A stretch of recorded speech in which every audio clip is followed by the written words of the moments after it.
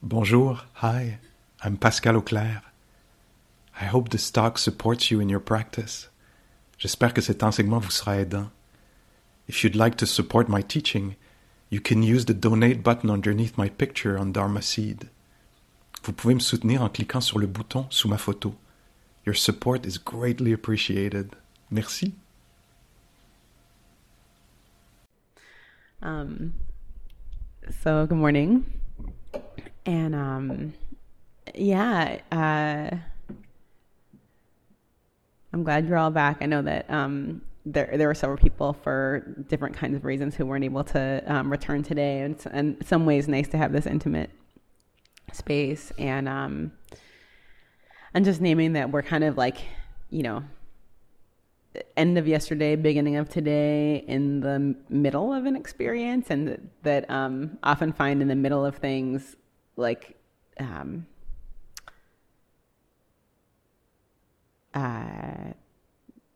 there can be this sense of, I know I feel like, whoa, what's happening? Like wheels are falling off. How does it come together? And so just, I was having a little of that feeling last night and this morning, thinking about, this theme of embodying friendliness, and that, it's something that I'm writing about, and it's something that I think about a lot. And then the more I think about it, the more I'm like, what is friendliness? This little existential kind of conundrum. And I think part of it is that the more deeply I look into the kind of friend that I want to be, and the kind of friendship that I long for, which is this deep, commitment to my own and another person's liberation, and a partnership in that, and accountability to each other in that it's,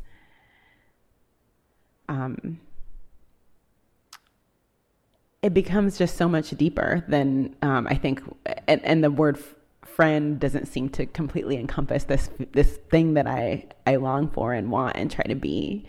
And I think part of it is something that you named yesterday, Pascal, around, it was when we were doing the mindfulness of body practice, and you were talking about the sensitivity and the complexity of just everything that can be happening in here. And then the realization that in each person, there's this entire universe that is as complex and sensitive and varied and changeable as my own, and the way that just how that lens can actually shape a conversation or an interaction, to have the sense that there's this, what I see, and then there's this entire world there that I maybe can only see the tip of these icebergs there. And the understanding that in this human experience, we have, both incredible vibrancy and life and joy, and that there's also suffering, which is unavoidable. There's the suffering of personal tragedy, which any of us can experience, and probably will experience, given the nature of life, that we get separated from people we love, we get stuff we don't want, we, lose people, we lose ourselves sometimes.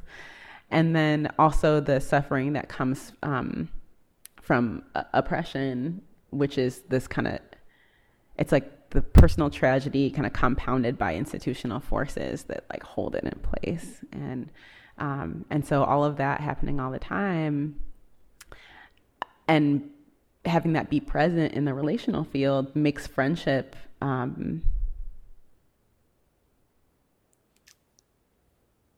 just complex for me. That it's both a celebratory, it's like being able to celebrate together and being able to grieve together, and also knowing how to process when it is, when we do feel touched and tender, either because we're just in touch with each other's complexity and perhaps pain, or because we've actually, inadvertently committed harm, or we've been harmed. And so, yeah, just have been thinking about that. What are the tools that allow us to continue to be in relationship with one another and all of that, dynamic field. And, when Pascal was saying that we may have a little different view on this, that we were having a lot of conversation about the instructions that the Buddha gave about how to work with our mind and how that leads to liberation in an individual level, and what of those are actually useful when we talk about collective liberation, and what of those like cease to be useful. And I would agree with the things that you named, you know, around clarity and awareness and intention and love as these qualities that we develop in this inner way to start to wake up. I have this alchemy of these mental factors that allow for awakening. And then it also seems that, to me, that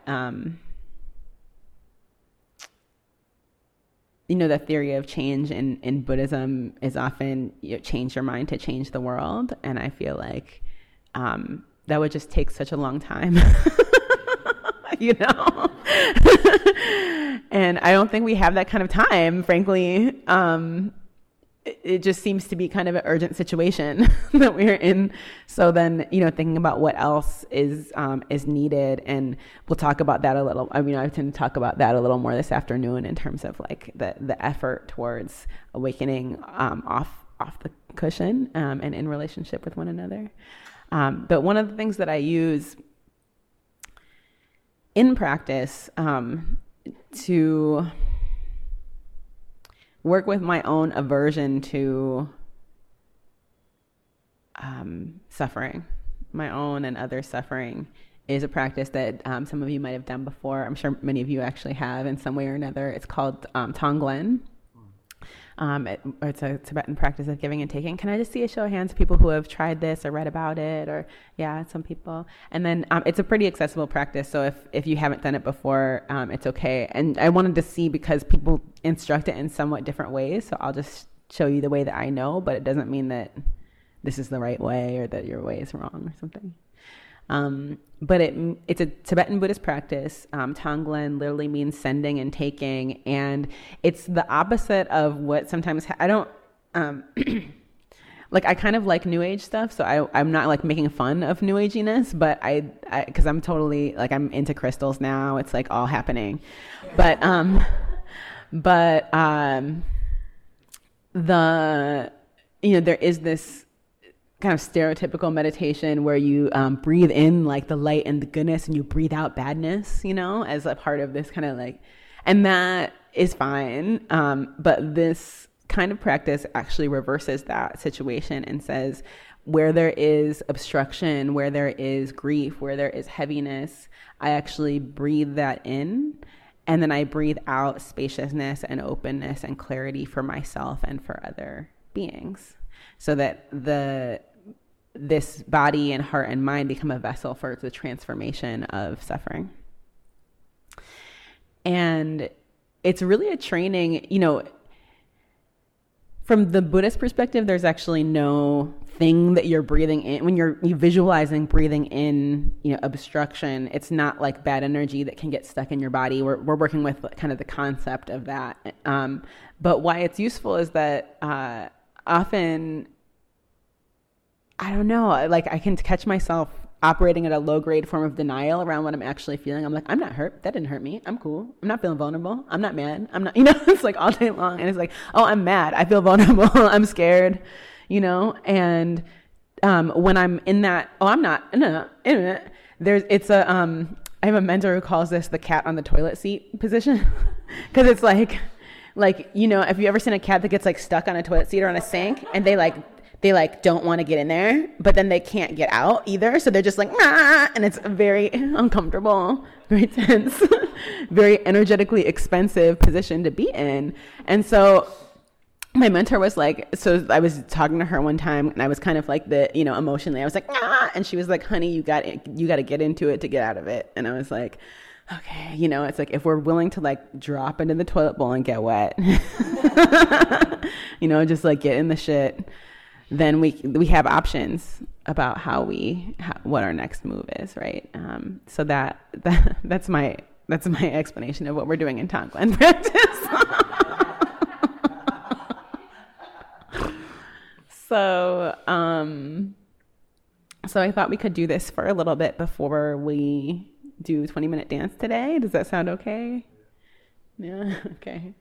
And just to know that if, I did this whole thing about, don't worry, it's not bad energy and whatever. But if at any point it feels like it's not right for you, feel free to just do a practice that that feels good and grounding and that connects you with your naturally open heart, whether that's a breath practice or some kind of other phrase that you use or something like that.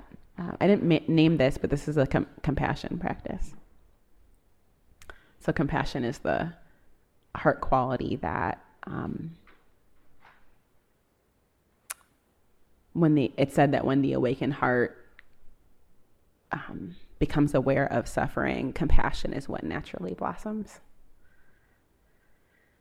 Which can actually, I don't know, it shifts my perspective on suffering from something that I'm trying to avoid without, as if that was possible, into something that when it comes up, it's this opportunity to really connect me with this boundless quality of heart and mind. When the awakened heart becomes aware of suffering, compassion is what naturally blossoms. Yeah. So, and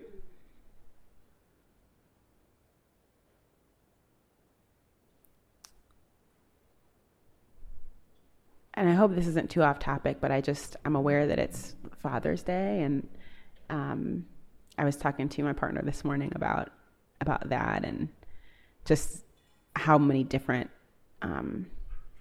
kinds of fathers there are,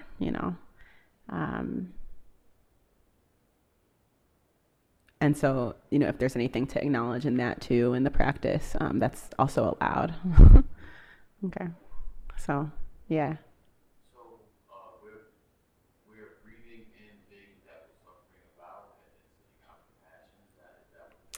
Kind of, yeah. But I'll guide it. So I won't just be like, okay, bye. Yeah, I'm not gonna leave you out there. But that is basically it. Yeah. So we just find a comfortable seat and or lying down. It's good to make yourself comfortable in a heart practice. So I see some people taking advantage of that. That's wonderful.